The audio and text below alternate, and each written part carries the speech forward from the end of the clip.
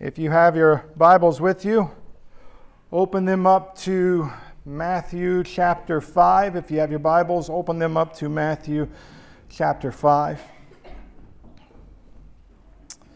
Our primary text this morning is going to be verses 17 through 20. Let me pray for us. Father, thank you for this moment once again. Thank you for your word. May your Spirit do his work on our souls. God, may you draw us closer into you. We pray these things in your Son's holy name. Amen. What would you consider to be an impossible task? I asked this question on a Facebook post, and some of the answers that I got were kind of funny. So licking my own elbow, that was one. So how many of you, as soon as I said that, you're thinking about trying right now to see if that's possible? How about this is some other ones, right? Some are funny, like the Browns winning the Super Bowl. That's an impossible task. Some not so funny, right? Making myself beautiful, perfect, and sinless. Staying positive 100% of the time. Being perfect. Changing myself, restoring a relationship with an abusive parent, trying to control the behavior of others, trying to help people see life through somebody else's eyes. These are all tasks that people said that when they thought about something that was impossible, these are things that came to their minds. In our passage of Scripture this morning, Jesus gives us what I believe sounds like to be an impossible task.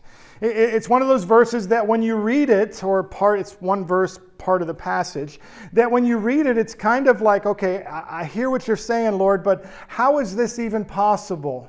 Are you giving us something to try to attain to that we can never grasp, never reach? And so let me read our text this morning, and then we'll come back and break it apart.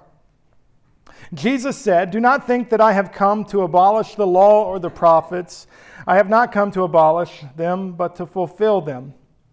For truly I say to you, until heaven and earth pass away, not an iota, not a dot, will pass from the law until all is accomplished. Therefore, whoever relaxes one of the least of these commandments and teaches others to do the same will be called least in the kingdom of heaven. But whoever does them and teaches others and teaches them will be called great in the kingdom of heaven. For I tell you, unless your righteousness exceeds that of the scribes and the Pharisees, you will never enter the kingdom of God." Did you see the impossible task? It's that very last verse. He says, "For I tell you, unless your righteousness exceeds, abounds, goes beyond that of the scribes and the Pharisees, you will never enter the kingdom of heaven." And so then we've got to come to an understanding or try to figure out who these guys were. If our righteousness needs to exceed theirs, then let's get an understanding of who they are. Well, the scribes, they're what's known as the religious lawyers, the experts in the law. Some people believe that the scribes and the Pharisees were of the same group, scribes being a little bit more experts, the Pharisees being the ones that upheld the law.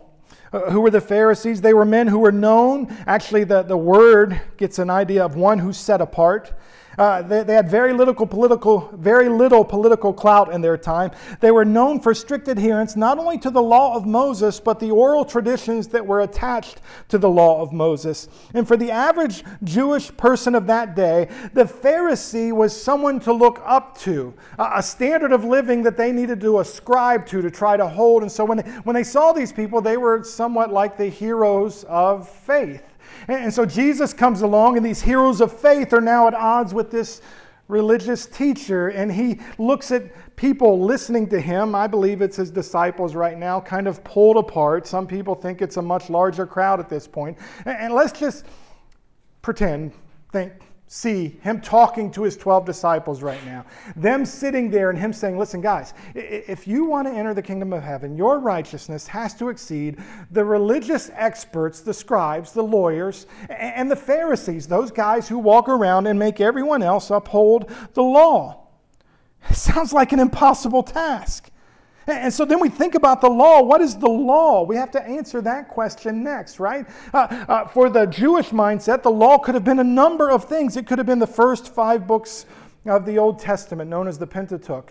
And for the Sadducees, this is what the law would have been. It could have been the law and the prophets, as Jesus says, the entire Old Testament. Or for the Pharisees, it was the law, the first 5 books, and then the oral traditions that were attached on top of that. Some people only believe the law included the 10 Commandments that were spoken or given by God through the hand of Moses to the people of Israel.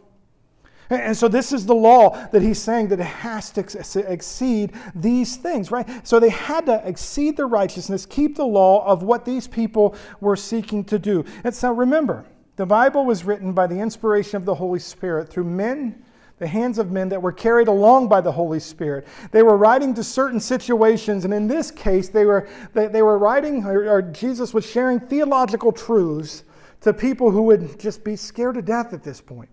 I try to put myself in the position of the disciples right now, thinking, okay, I'm supposed to be better than Nicodemus.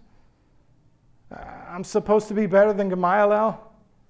I'm supposed to be better than these schools of these teachers. And so let's unpack the context of what's taking place here. Jesus declared that he came to fulfill the law and the prophets. It's an interesting way to lead into this discussion. What Jesus would have caused them to think is that he was abolishing the law, right? For some reason, this is what took place. Matthew chapter 4, verses 23 and 24. And he went throughout all Galilee, teaching in their synagogues and proclaiming the gospel of the kingdom and healing every disease and every affliction among the people. So his fame spread throughout all Syria, and they brought him all the sick, those afflicted with various diseases and pains, those oppressed by demons and those having seizures and paralytics. He healed them. It could be that Jesus was pointing forward to what he would be doing, right? When he said, don't think that I've come to abolish the law or the prophets. Actually, I've come to fulfill them, to fill them full. Now, when you see me healing on a Sabbath, when my disciples don't fast, when my disciples pick the heads of grain on a Sabbath, when my disciples don't wash their hands, when I gather together with sinners, don't say that I have broken a law. Right? That's the interesting thing here. Jesus was accused of being a lawbreaker over and over and over again. But our Bibles tell us that he wasn't. We'll read that verse here in a little bit. So, how could they accuse him of breaking the law? Well, what they did, and this is a mistake that we make all the time, they took oral traditions or what they thought God might want and put them right alongside God's word, right? And this is how they did it, right? The Sabbath, don't work on the Sabbath. So now we have to define what work is on the Sabbath.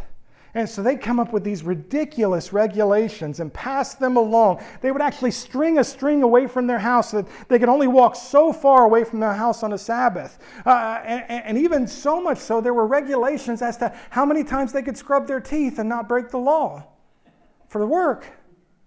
Not making this up. And so Jesus comes along and he begins to heal on the Sabbath. And it's amazing to me what they accused him of. And he says, no, I haven't come to break the law. I've come to fill the law full. He would be in a constant attack on their understanding of keeping the law and holding others accountable to do so. And at this point in the ministry of Jesus, there was no mention of the law of Moses. There was only the mention of the teacher of the law. There was also no mention of a teacher of the law that he ascribed to. He was his own source of authority. And so Jesus, remember, he's already pointed, and we've went through this, right? He says, blessed is the one who's poor in spirit. Blessed is the one who mourns. Blessed is the meek soul. Blessed is the one who hungers and thirsts after righteousness. Blessed is the merciful one, the pure of heart, the peacemaker. Blessed is the person who will experience persecution for following me. And in the minds of the scribes and the Pharisees, to be blessed was to be faithful to the law and the oral traditions. And so someone like Jesus shows up on the scene following the ministry of John the Baptist, and they get nervous. Why? Well, the way of the Pharisees was going to pass away. The way of grace was going to be ushered in. You know, I've been accused sometimes of focusing too much on grace. I've even actually had people say, you know, preacher, if you keep talking about grace so much, people are going to think that they can just go and do whatever sin they want. Kind of like the little poem, free from the law, O blessed condition. I can sin as I please and still have remission. The fact is this is just a misunderstanding of the purpose of the law. It's a misunderstanding of the application of grace too in the life of a follower of Christ. Where did this misunderstanding come from? It came from the practice of placing the oral traditions right alongside the law of God. And anytime we add to God's word, we put ourselves in a position to be sinful, right? To break his word and his law. John Newton, the converted slave trader and author of the hymn Amazing Grace, was also an outstandingly wise correspondent with many of his own contemporaries who sought his spiritual counsel. In one of his letters, he wrote this: "Ignorance of the nature and design of the law is at the bottom of most of our religious mistakes." Fact is, might not be the most popular thing to say, I'm not a fan of posting the Ten Commandments. And the reason I'm not a fan of posting the Ten Commandments is because we fail to post the punishment that comes from breaking them. Because the fact of the matter is, when we look at the Ten Commandments, it doesn't take us too long to get through those 10 Commandments before we have to start raising our hands and declaring, yes, I'm a sinner. I've broken that one. I'm guilty of that. This is the purpose of the law. And Jesus declared, he said, listen, I have come to fulfill the law. So let's look at some ways Jesus fulfilled that. In a book, Sinclair Ferguson points out a few ways, and I'm borrowing his outline here. He said Jesus fulfills the law and the prophets in his doctrine and his teaching. The oral traditions weaken the power of the law. And in Matthew chapter 5, verses 21 through 48, we're going to dig this apart a little bit more, where Jesus says, "You have heard that it was said not to murder, but I say unto you not to call your brother a fool. You have heard it was said not to commit adultery, but I say unto you not to lust after someone who's not your spouse. You have heard that it was said, whoever divorces his wife must give her a certificate of divorce, but I say unto you, an eye for an eye, you've heard it said, but I say unto you, love your neighbor, hate your enemy, but I say unto you." Jesus is going to fulfill the law and the prophets in his teaching and his doctrine. Second thing, Jesus fulfills the law and the prophets in his deed and his lifestyle. The real meaning of the law really is this. If we're going to follow that, it's to delight in the will of God. Psalm chapter 40, verse 8. "I delight to do your will, O my God. Your law is within my heart." John chapter 4, Jesus said, "My food is to do the will of him who sent me and to accomplish his work." And although they would consistently try to declare that Jesus was a lawbreaker, the only thing that Jesus was truly guilty of was not submitting to their authority, not bowing down to their oral traditions. Hebrews chapter 4. "Since then we have a great high priest who has passed through the heavens, Jesus, the Son of God. Let us hold fast to our confession. For we do not have a high priest who is unable to sympathize with our weaknesses, but one who in every respect was tempted as we are, yet was without sin." The writer of Hebrews could not write that if Jesus was indeed a lawbreaker. Jesus ultimately fulfills the law and the prophets through his death on the cross. Like many who undertake the reading of God's Word, I used to get bogged down in the second half of Exodus and the book of Leviticus. But now, as I begin to dig those books apart year after year, I'm seeing them in a fresh new light and perspective. Because as I see and hear God's standards and see his sacrificial system that he puts into place, I'm reminded over and over that I don't meet God's standards, and that in the law of Moses, neither did they. And God put in place this sacrificial system that year after year they could have their sins atoned for and dealt with until the next year. This was what the Day of Atonement was. It took place once a year when the high priest would offer a sacrifice for his sins and then the sins of the people. If you want a better understanding of that, go back and read Leviticus 16. But as you read Leviticus 16, think about these words from Hebrews chapter 10. "For since the law has but a shadow of the good things to come instead of the true form of these realities, it can never by the same sacrifices that are continually offered every year make perfect those who draw near. Otherwise, they would not have ceased to be offered, since the worshippers, having once been cleansed, would no longer have any conscience of sin. But in these sacrifices there is a reminder of sins every year. For it is impossible for the blood of bulls and goats to take away sins. What the writer of Hebrews is declaring is that every time we come to this Day of Atonement, every time the high priest enters in, it's a reminder of his sins and of your sins. But listen, this is a picture of God's grace too, because he gave them this sacrificial system that they could rely upon and be in right standing with him underneath the law. Verses 11 through 14. And every priest stands daily at his service, offering repeatedly the same sacrifices, which can never take away sins. But when Christ had offered for all time a single sacrifice for sins, he sat down at the right hand of God, waiting from that time until his enemies should be made a footstool for his feet. For by a single offering, he has perfected for all times those who are being sanctified. So we know what the writer of Hebrews is declaring, right? Jesus offered himself on a sacrifice on the cross, was buried in the grave, resurrected from that grave 3 days later, ascended into heaven, and is now seated at the right hand of God, where there is no more need of a physical sacrifice for our sins. Jesus fulfilled the law by dying on the cross, Romans chapter 8, verses 2 and 4. Through 4. For the law of the Spirit of life has set you free in the Christ Jesus from the law of sin and death. Look at verse 3.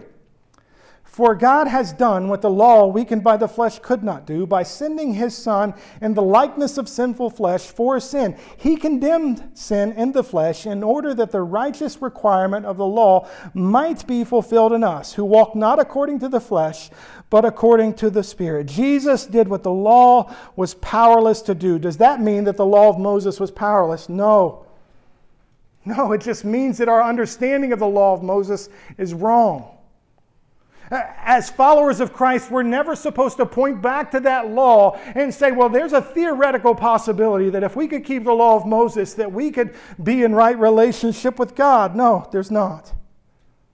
The Bible, the Word of God, takes away that theoretical possibility when it says these words, for by works of law no human being will be justified in his sight, since through the law comes the knowledge of sin. You see, as we understand God's law, his Word, and it's unpacked to us, and we get into this, and then we look at ourselves, we treat this like a mirror, and we see our lives in this mirror, we understand, man, I'm broken. Blessed are the poor in spirit. My sin separated me from God. Blessed are those who mourn. There's nothing I can do other than trust Christ. Blessed are the meek. From this standpoint, I just need to chase after righteousness for the rest of my life. Blessed are those who hunger and thirst for righteousness. Man, it's amazing. Paul shared his journey in coming to this understanding in Romans chapter 7. He says, what then shall we say? That the law is sin? By no means. Yet, if it had not been for the law, I would not have known sin. For I would not have known what it was to covet if the law had not said, you shall not covet. But sin, seizing an opportunity through the commandment, produced in me all kinds of covetousness. For apart from the law, sin lies dead. And Ernie, I want to say, every time I read this verse, I think about your Sunday school class in the basement, when this light popped on for me in that verse. So, I was once alive apart from the law. When the commandment came, sin came to life, and I died. The very commandment that promised life proved to be death to me. So Jesus fulfills the law through dying on the cross. And lastly, Jesus fulfills the law and the prophets by sending the Holy Spirit. Jesus declared to his disciples that the Holy Spirit would be sent, and he would. I think you guys see, I love to put a lot of verses, and I'm purposely trying to leave them out so I don't preach for 3 hours. The Bible declares that the Holy Spirit would come and convict the world of sin. The Bible declares that the Holy Spirit would give the followers of Christ words to speak while under trial. The Bible declares that the Holy Spirit will bring all things to remembrance to those disciples what Jesus had spoken to them. The Bible declares that the Holy Spirit will bear witness to our souls that we belong to the Father. The Bible declares the Holy Spirit will guide us into all truth. Jesus died upon the cross, was placed in a grave, resurrected from the grave, and gave the promise that the Holy Spirit would come. John chapter 16, verse 7. Nevertheless, I tell you the truth. It is to your advantage that I go away. For if I do not go away, the Helper will not come to you. But if I go away, I will send him. There are prophets in the Old Testament that speak about the Holy Spirit. 2 Samuel chapter 7 is one of the very kind of first things, a prophecy that's fulfilled about Jesus. But in Jeremiah and Ezekiel, there are prophecies about this coming Holy Spirit. And the verses are up there. Write them down and go read these in context. But Ezekiel chapter 26, verse 26 and 27, he says, I'll give you a new heart and a new spirit I will put within you. And I will remove the heart of stone from your flesh and give you a heart of flesh. And I will put my spirit within you and cause you to walk in my statutes and be careful to obey my rules. Did you see what God said there through the prophet? He said, listen, I'm going to give you this spirit. And once you have this spirit inside of you controlling you, those very things that you think are impossible, he's going to help you do. Jeremiah chapter 31, verse 33. For this is the covenant that I will make with the house of Israel after those days, declares the Lord. I will put my law within them, and I will write it on their hearts, and I will be their God, and they shall be my people. So much more could be declared about that. But listen, Jesus came. When he came, he fulfilled the law and the prophets completely. Second lesson that I think we should grab from this is this. Jesus tells them that their righteousness must exceed that of the scribes and the Pharisees. The notes will say Pharisees. Verse 19. It says, whoever relaxes one of the least of these commandments and teaches others to do the same will be called least in the kingdom of heaven, but whoever does them and teaches them will be called great in the kingdom of heaven. When you seek to uphold the law, it points out one reality. It's this, and we're sinful. Romans 3:20, go back. Memorize that verse. Know what it says. When we seek to teach others the law, it will ultimately point them to their need for the cross. And talking to his disciples there on the mount, and possibly others who could hear, Jesus affirmed the need of the people of Israel to do and to teach the law. Why? Why? If it's impossible, why? So they would know of their need of a Savior. So that every time they were confronted with the truth of God's word and the truth of God's law, they would place themselves in a position to surrender to the gospel of Christ after he died, was buried, and resurrected again. And the moment that Jesus declared, it is finished, is the moment the sacrificial system was completed. And why did that system exist? Well, to deal with sin. Jesus dealt with it once and for all. And their chase after keeping the law would point them to their need for Christ. They would understand after Jesus was died, buried, and raised again, they would understand this, that Jesus was the fulfillment of the law, that he was the sacrifice for their sin, and that he was the giver of the Holy Spirit. And for the disciples, they were told to wait in Jerusalem. And on the day of Pentecost, the Lord sent the Spirit upon the disciples, and the world was forever changed. So now that we have this background, so what for us? What does the law have to do with the Christian today? How do we reconcile these words with us and apply them to our lives today? And so does anyone else cringe when you hear those words, when you try to apply them to yourselves? For I tell you, unless your righteousness exceeds that of the scribes and the Pharisees, you will never enter the kingdom of heaven.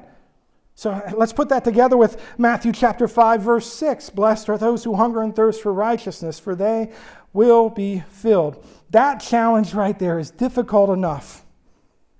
It's difficult enough. Right? The scribes and the Pharisees chased after it. The people of God would chase after it. And let's put that challenge together with the words of Jesus and a couple of other verses. Listen to what Jesus is going to say. We'll go over it. Let the words weigh down on your soul. Be perfect. Be perfect. Therefore, as your heavenly Father is perfect. As obedient children, the Apostle Peter writes through the inspiration of the Holy Spirit, do not be conformed to the passions of your former ignorance, but as he who called you is holy, you also be holy in all your conduct, since it is written, you shall be holy, for I am holy. How do those words sit in your soul? A phrase that I thought of a few years ago reading scriptures, as I'm just being transparent in front of you right now, there are times that those very words and verses scare hell right into me. It becomes a reality of something missing in me in my walk with Christ. My guess is this: if you're here this morning or will one-time watch or listen to this message, you're at least interested in chasing after this idea. There's something in you that you know you need. There's also the other side of this battle. When you're confronted with the truth of God's Word and the challenge to live righteously and to chase holiness, it elicits fears in your soul.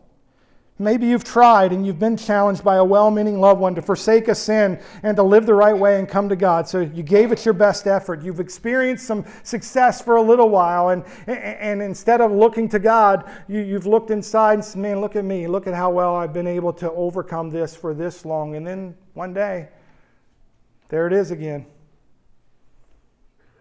Like an unwanted friend returning to torture you, along with those words. My hope is that you'll leave here this morning filled with some hope to walk through this challenge for the rest of your life. And so let's get to that point of hope and apply this to us today. It is true, when confronted with God's law and His Word, we realize that we are sinners. We realize that we are sinners. So, and this is one of the things I want you to hear, no matter who stands in this pulpit or where you hear somebody preach from.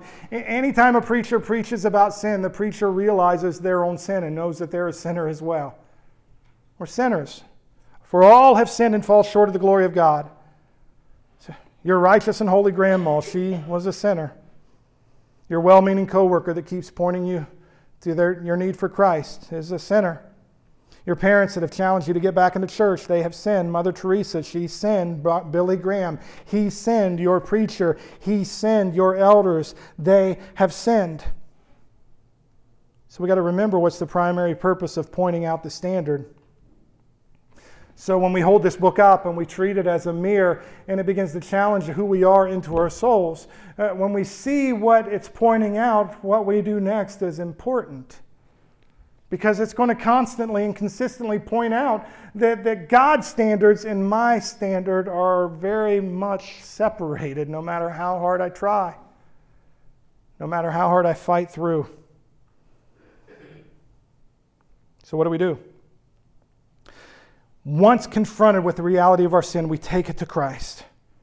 We take it to Him. Remember what His Word says. The fact that we don't measure up should not put us in a position to throw our hands up and give up. No, it places us in the very position that we need to be, a position to accept through faith what Jesus Christ has done on our behalf. That's the point of the most important paragraph in the whole Bible. I'll probably say that a few times a year, what the most important paragraph, I believe, is in the Bible. It's Romans chapter 3, verses 21 through 26.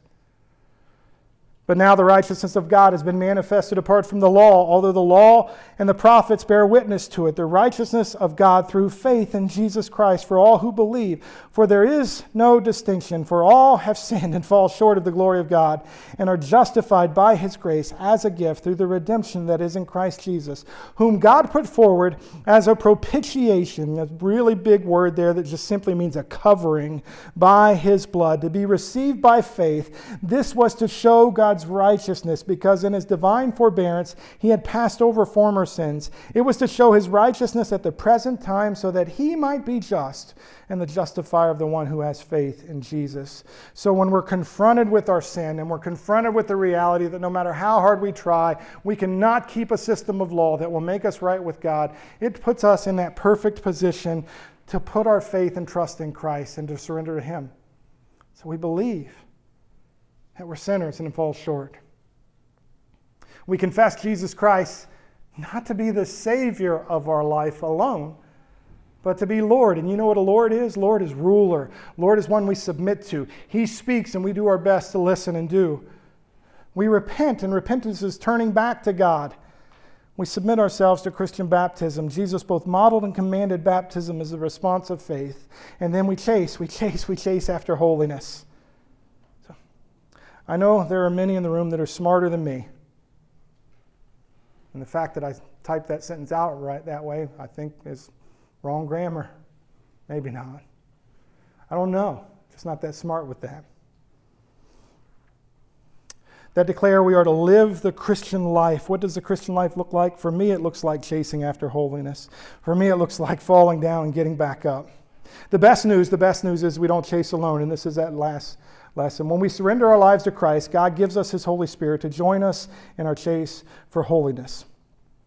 To join us in our chase for holiness. There are so many verses that I want to read right now. I'm going to read a lot. John chapter 7, whoever believes in me, as the scripture has said, out of his heart will flow rivers of living water.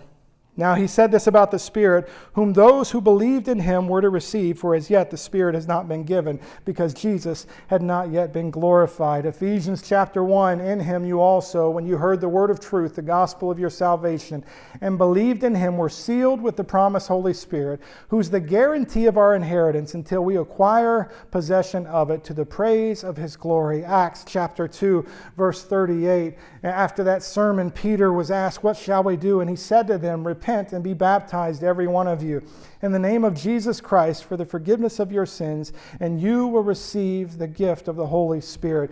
God does not leave us as orphans as we chase holiness, what He calls us to. Don't just take my word for it. Get into this book and read and see what He promises to us.